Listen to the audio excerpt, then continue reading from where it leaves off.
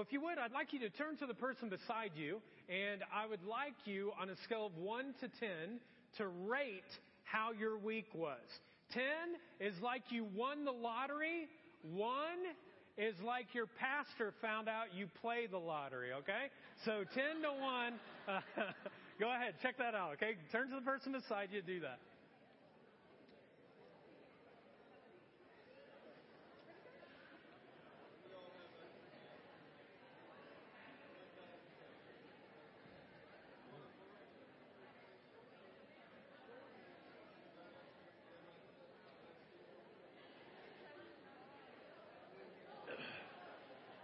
Okay. Let's come back now.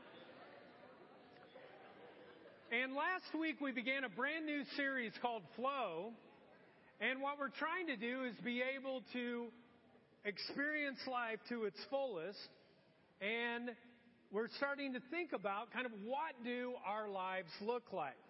And we know that the New Testament is full of promises that God gives to us about this new kind of life.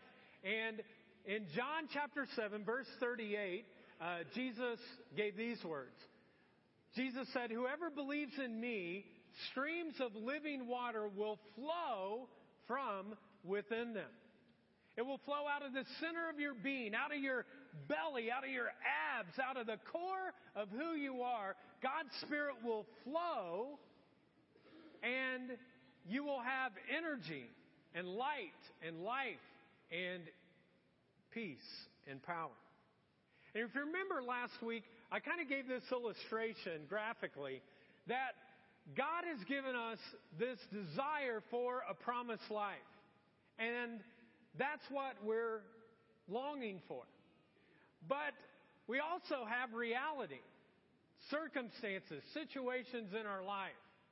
And in between, there is this gap between the promised life that God has for us and what reality is. And we talked about the fact that many of us try to go through our lives trying to fill the gap. We try harder. Sometimes we pretend the gap doesn't exist. But sometimes we get to the point where we actually just kind of give up. And we say, well, I'll never experience what is on the left-hand side. I'll never experience the promised life that God has for me, so nothing will change. I'll never have rivers of living water flowing from me. But we asked last week, what if what Jesus said is really true? What if the promised life is something that you and I can experience? What if the reality is there is a river, not a gap, between the promised life and reality, and that river is the Holy Spirit, longing for us, going downstream or upstream, either way, but to the promised life. And what if our job is not to work harder or do more or try to find something more spiritual? What if our job is simply to jump into the flow and stay into the flow of God's Spirit?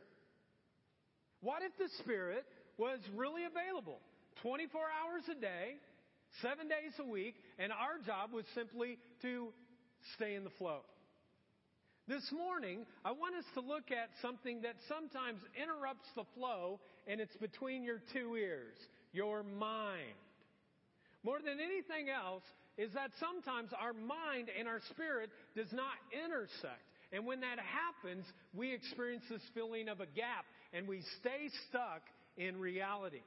Now, Paul, a guy who wrote over half of the New Testament, gives us a very clear explanation of the difference between the mind and the spirit and how important it is for those two things to be connected. In Romans chapter 8, starting in verse 5, it says this: "Those who live according to the sinful nature have their mind set on what that nature desires. But those who live in accordance with the Spirit have their mind set on what the Spirit desires. The mind controlled by a sinful person is death, but the mind controlled by the Spirit is life and peace. The sinful mind is hostile to God. It does not submit to God's law, nor does it do so. Those controlled by the sinful nature cannot please God." So what I want to ask us this morning is this question. How does the mind and the spirit intersect? And here's my first observation. Your mind is a running faucet that never shuts off. And your spiritual life is what flows out of it. Let me say that again. Your mind is a running faucet that never shuts off. And your spiritual life flows out of it. In fact, this situation is going on right now. You're sitting there right now, and it's comfortable today, and you just read that passage of Scripture, and you're thinking to yourself, what did Paul really mean by that? So maybe you pull out your outline, and you look at it, and you start looking at the Scripture that's there. And as you look at the program, you notice that your fingernails have been bitten off. And you start thinking to yourself, boy, that's a bad habit. I hope no one else sees that I bite my fingernails. And when did I bite my fingernails? I bit my fingernails on Friday. Oh yeah, I went into my boss's office and I had this evaluation and I started biting my fingernails. Man, that's bad. Oh, my boss again. I'll tell you what, I think I should go off on that guy. Yeah, I will. You know, Chris said this spirit stuff, so I'm going in with the spirit to go off on him on Monday morning. I can't stand that. Hey, those people in front of me are holding hands. I don't know why they're holding hands, but they are. They look like they're in love. Why isn't my husband holding my hand? He never holds my hand. There must be a problem with our marriage. What's going on with that? Did that guy that's standing on the stage just say, but? I think he did. But that's funny. I better not laugh, though. And folks, you think I'm dumb to these things, but when you're sitting there, I know all of this is going on. This is your mind, folks, and this is how it works. Your mind is constantly working, having a series of thoughts that are going through it. Sometimes it looks like this. Niagara Falls. There are so many thoughts that are going into your head, and it just feels like it's flowing down. Other times, though, it's a little bit slower, and you have one drip. And all day, all you can do is focus on one thing, and that is it. But the reality is, your mind never sits still. You are constantly having thoughts and observations and ideas, and it is flowing ceasingly. And out of it comes your life. Observation number 2. We all have patterns or habits that tend to run through our minds. We all have patterns or habits that tend to run through our mind. For example, someone comes up to you and they're like, you look terrific. An optimist is like, wow, I like that guy. A pessimist is like, the lighting must be really bad in here right now. A narcissist says, well, I was thinking the exact same thing. I mean, I do look good. In fact, I think I look hot today, you know? A cynic will say, this person is just trying to get me to sign up for kids camp to volunteer. And the reason that happens is because we put names to people and how they respond to us. We define their personalities. We say that they're an introvert or they're an extrovert. They're brave or they're not so brave. They're talkative or, wow, they're like a quiet church mouse. These names simply refer to the specific patterns or habits that a person has. And yet, that flow, folks, determines each of our identities. This is the inner flow of the mind. It's your mind. It's your flow, for better or for worse. There's this unceasing flow. There is a river inside of you. It may be a river of living water that is pure and true and filled with love, or it may be a stream that is muddy and toxic and dry and bitterness flows out of you. But for better or for worse, that is your flow. It's going on inside of you all the time. Even when you don't remember it, even when you don't see it, it's happening. And Paul says that there are these patterns, there are these habits that flow from us. You see, it's not really so much about your circumstances. It's not about your situations. The reality is that rarely do circumstances or situations alter the way that we think, alter our minds. I looked at a fascinating study this week. They looked at 22 people who won the lottery. They hit the jackpot. They were living the big life. They were filled with happiness. 6 months later, they interviewed the people, and what they found is that their happiness level was exactly at the same place that it was 6 months before. The circumstance, the jackpot, did not change their mind at all. Same study. They took 29 people who had been in a car accident and lost their limbs. They became quadriplegic.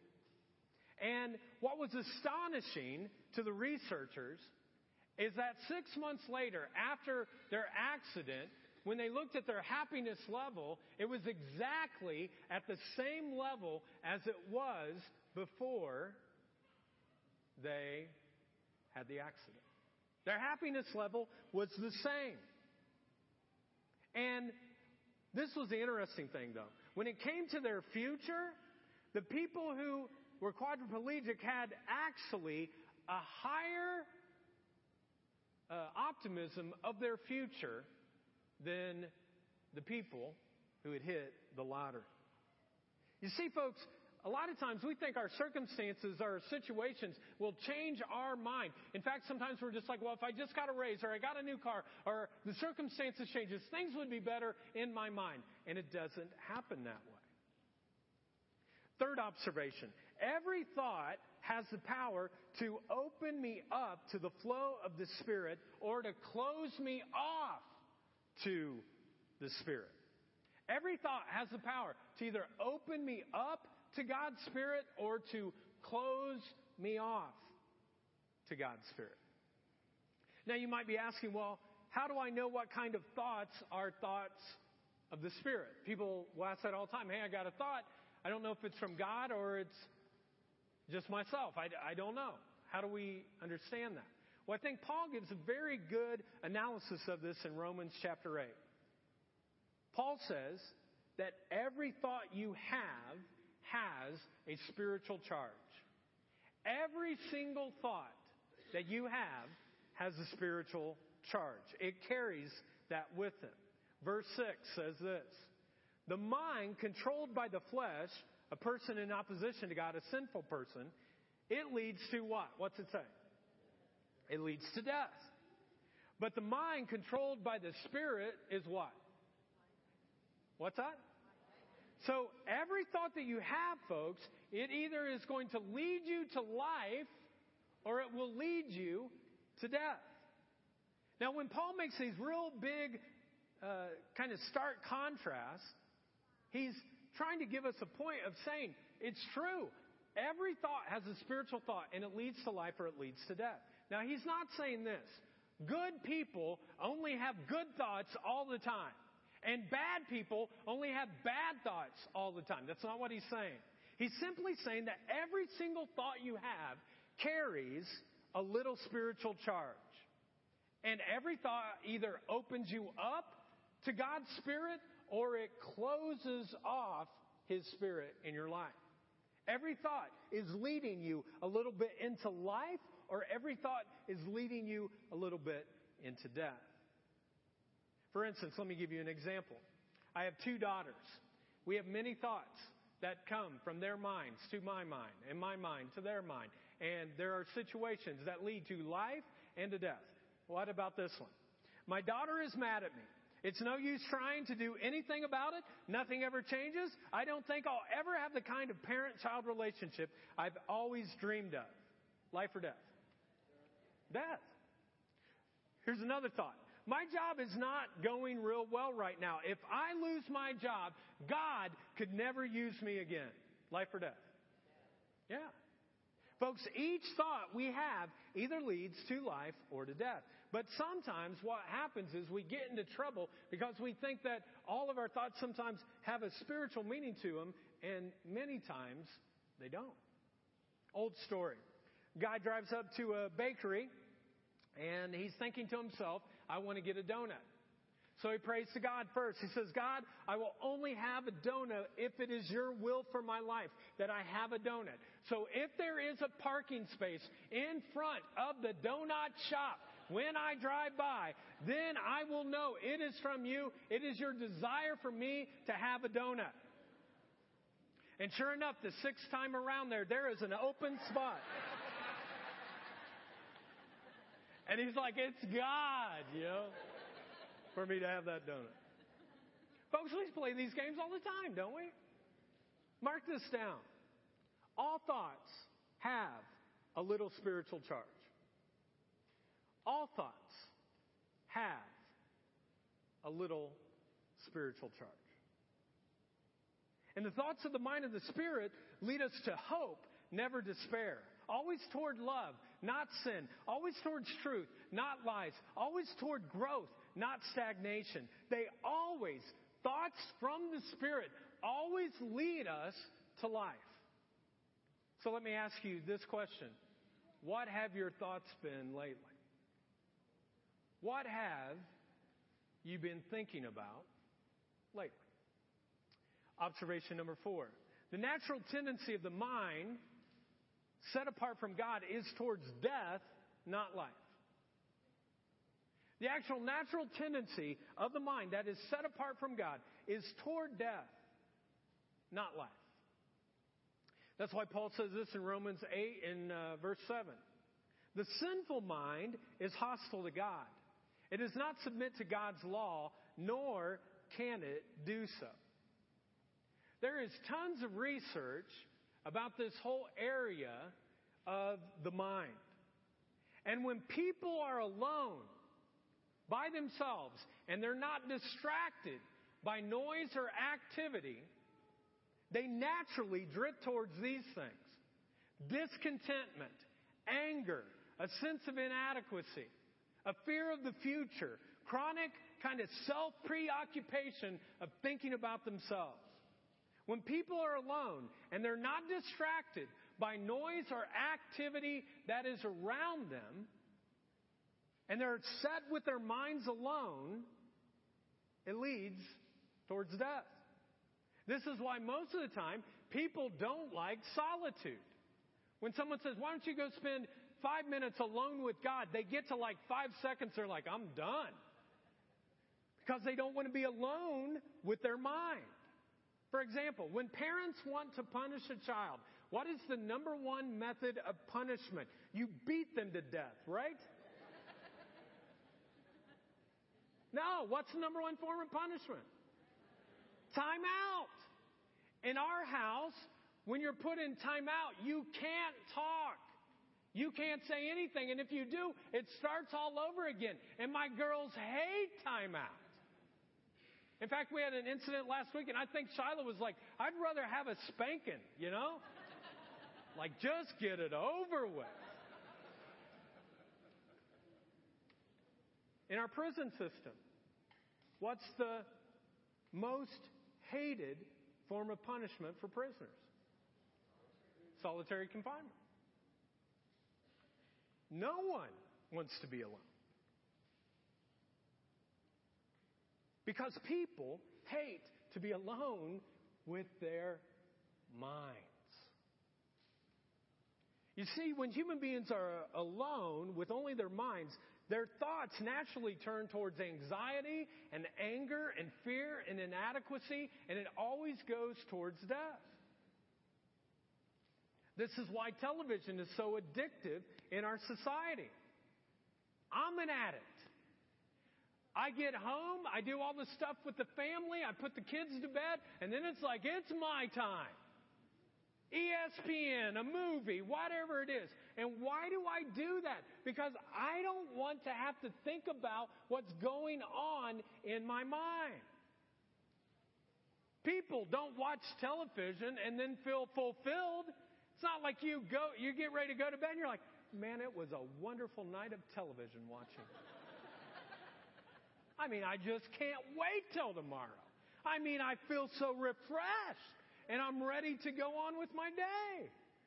So why do we watch so much TV? Because it keeps us from having to deal with what's going on in our mind.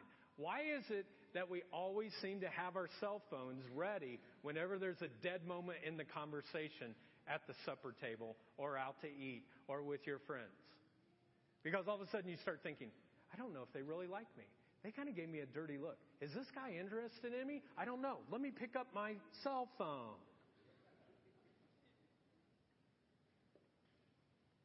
When your mind is open to the Spirit, thoughts flow through it like joy and love and patience and kindness and sacrifice and forgiveness, thinking of others before yourself. That's what happens then. And God wants your mind to be saturated with His Spirit.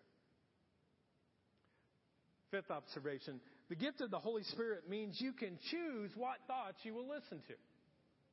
The gift of the Holy Spirit means that you get to choose what thoughts you will listen to.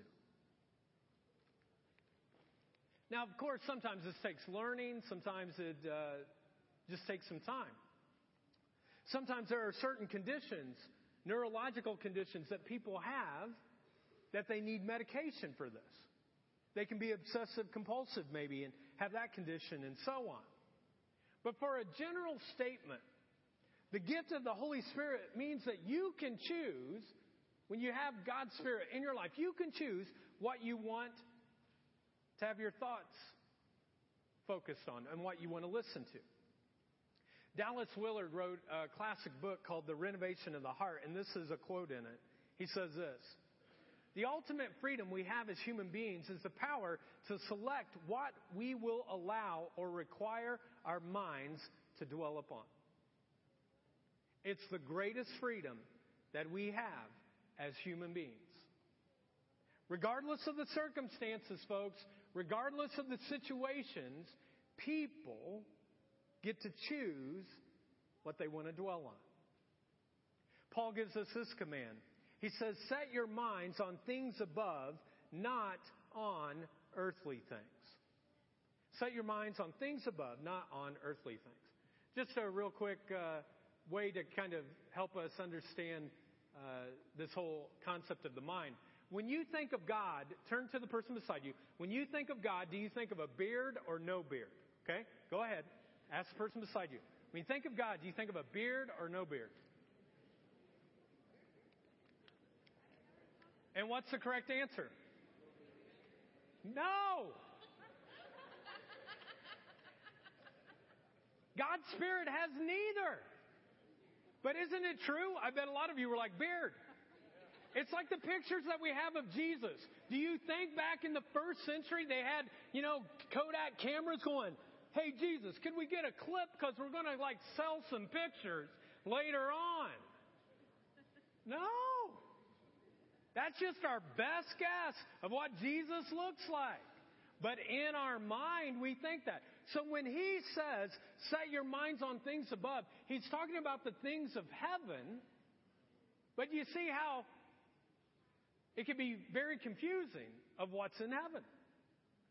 It refers to this. It really refers to allowing your mind to have thoughts that are going to be in heaven. And we know those because we're given them. Love, joy, peace, patience, kindness, goodness, faithfulness, gentleness, goodness, self-control. All those things will be in heaven.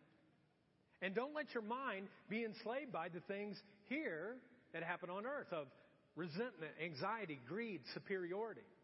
You see, folks, they are opposing kingdoms, heaven and earth.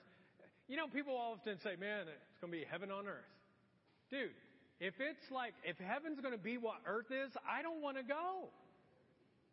I want heaven to be what Scripture says, which is totally other. And until that point, I want to have my mind focused on the things that are happening in heaven. That's why I encourage you all the time in the Lord's Prayer when it says, may it be on earth as it is in heaven. In other words, may it be in my life as it is in heaven. May it be in our home as it is in heaven. May it be in our church as it is in heaven. May it be in our community as it is in heaven.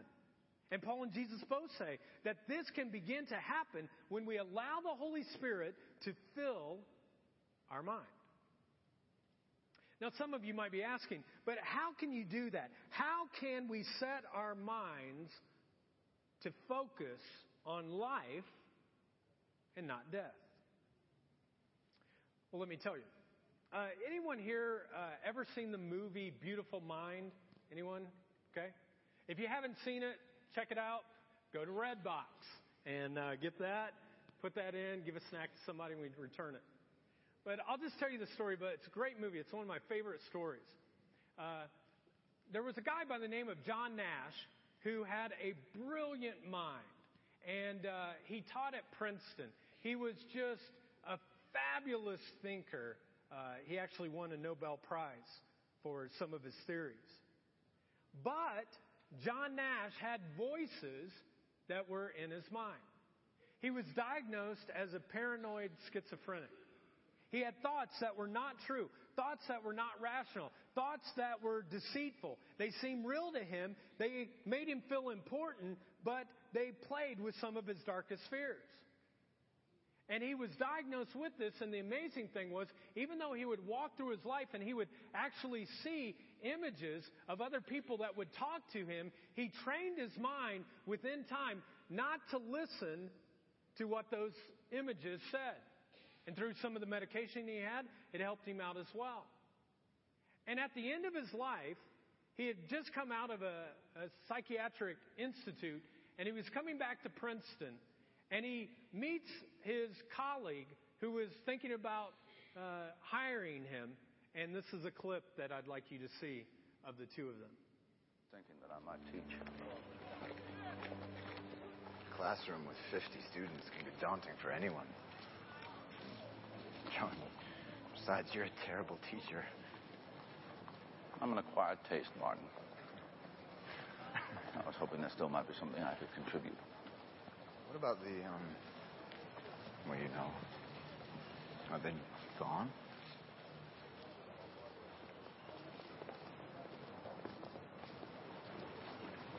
No, they're not gone. Maybe they never will be. But I've gotten used to ignoring them, and I think as a result, they've kind of given up on me. I think that's what it's like with all our dreams and our nightmares, Martin. We've got to keep feeding them for them to stay alive. John, they haunt you, though. Well, they're my past, Martin. Everybody's haunted by their past. Well, goodbye. John, I'll talk to the department. Maybe in the spring.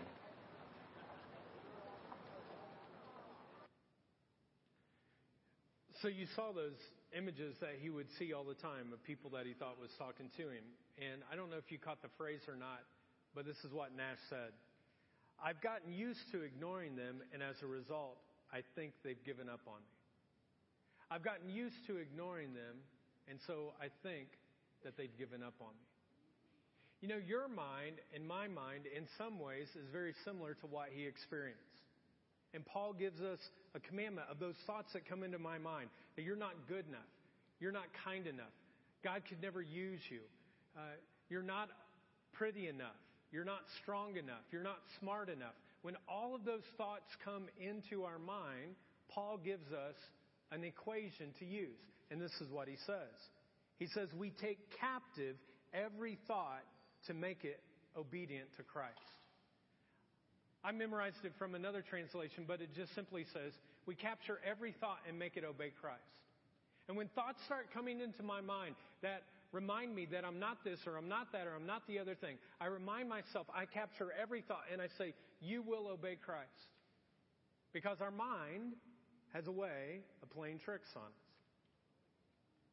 Now, like I said last week in this series, we're not talking about working harder or trying more or doing more things. Let me give you an analogy. It's a little bit of a stretch, but I'd like some grace from you. Is that okay? Boy, you're great grace givers today, I'll tell you. I'm going to give an analogy. It's going to be a little bit of stretch. I need a little bit of grace. Will you give that to me? Okay? Okay. So here's the analogy. Since television is a part of our lives, I want you to imagine a television network.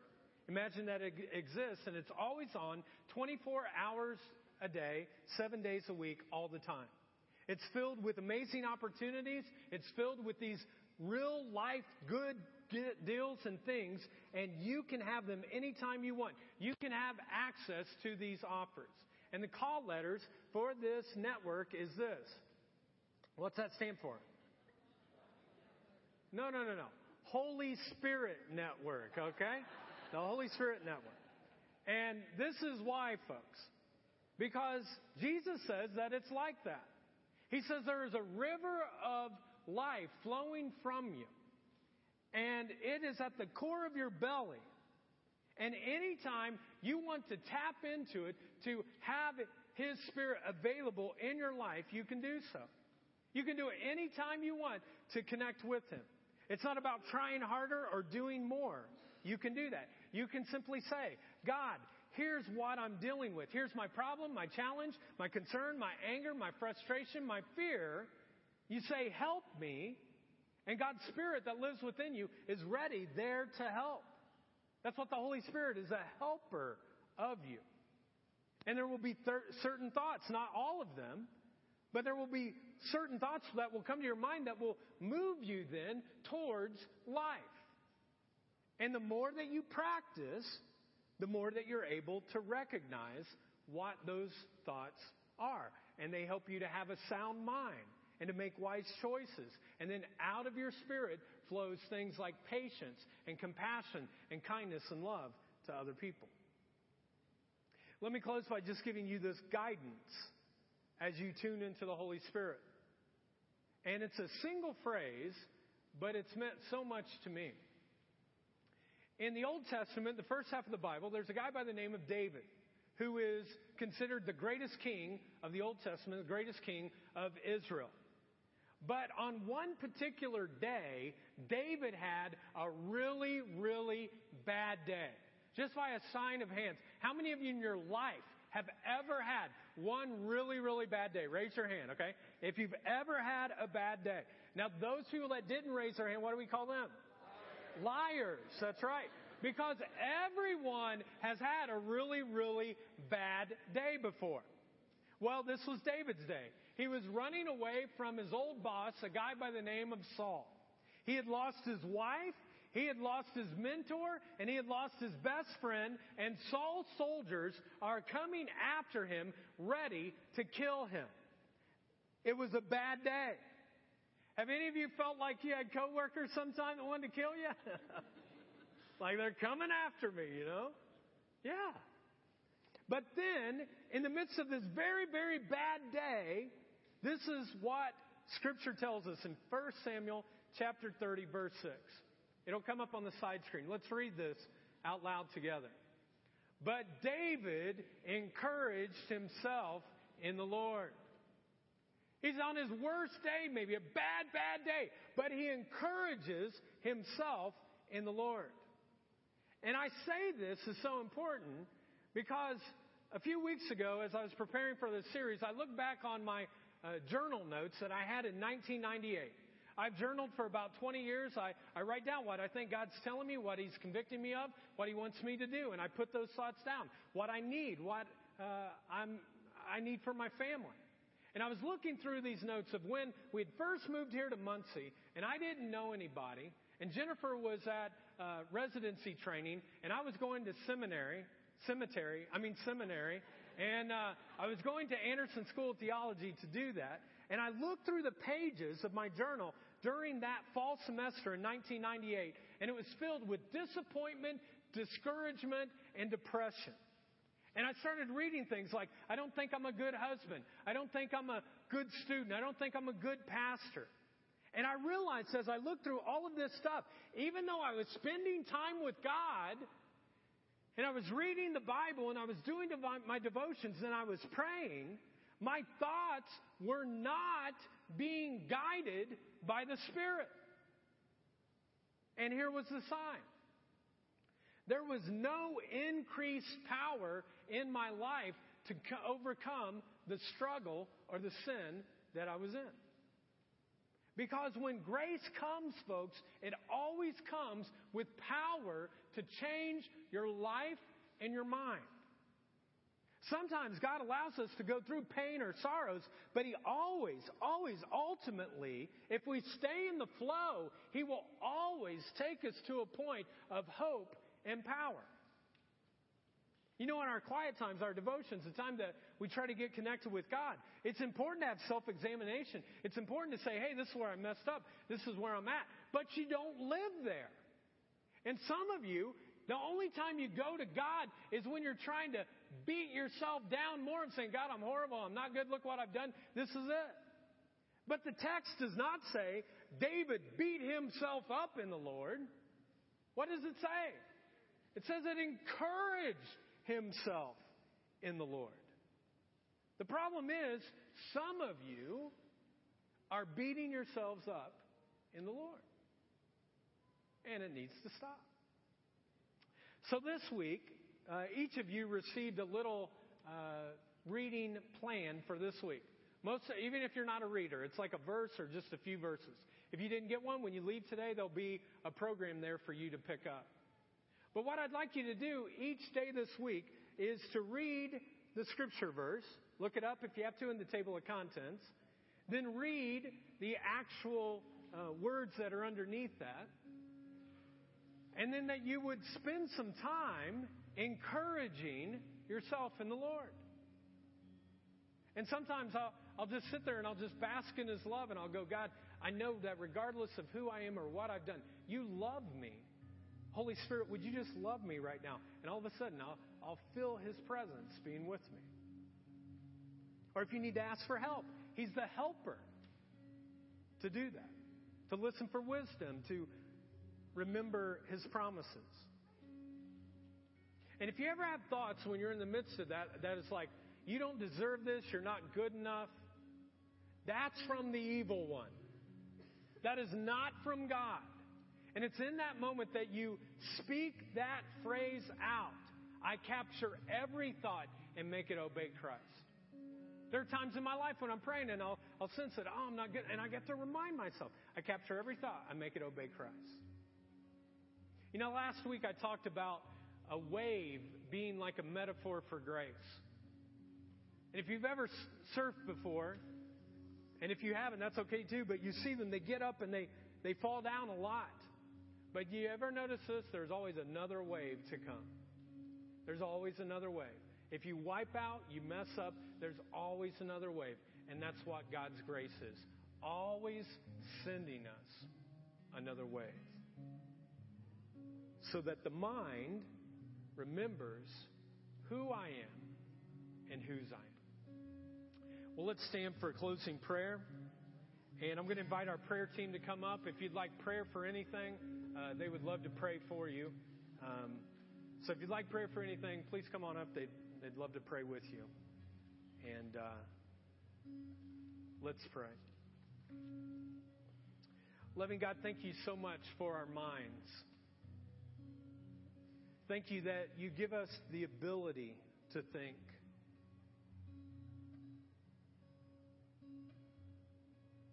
And You give us thoughts that are about You or from You. And thank You, God, so much that the thoughts that You give to us, they always lead to life. So help us this week as we take moments to be in Your presence, that we would stay in the flow. We would hear from You. And our mind and our spirit would intersect at the place where we can be able to encourage ourselves in the Lord. And we pray this in Christ's name. Amen.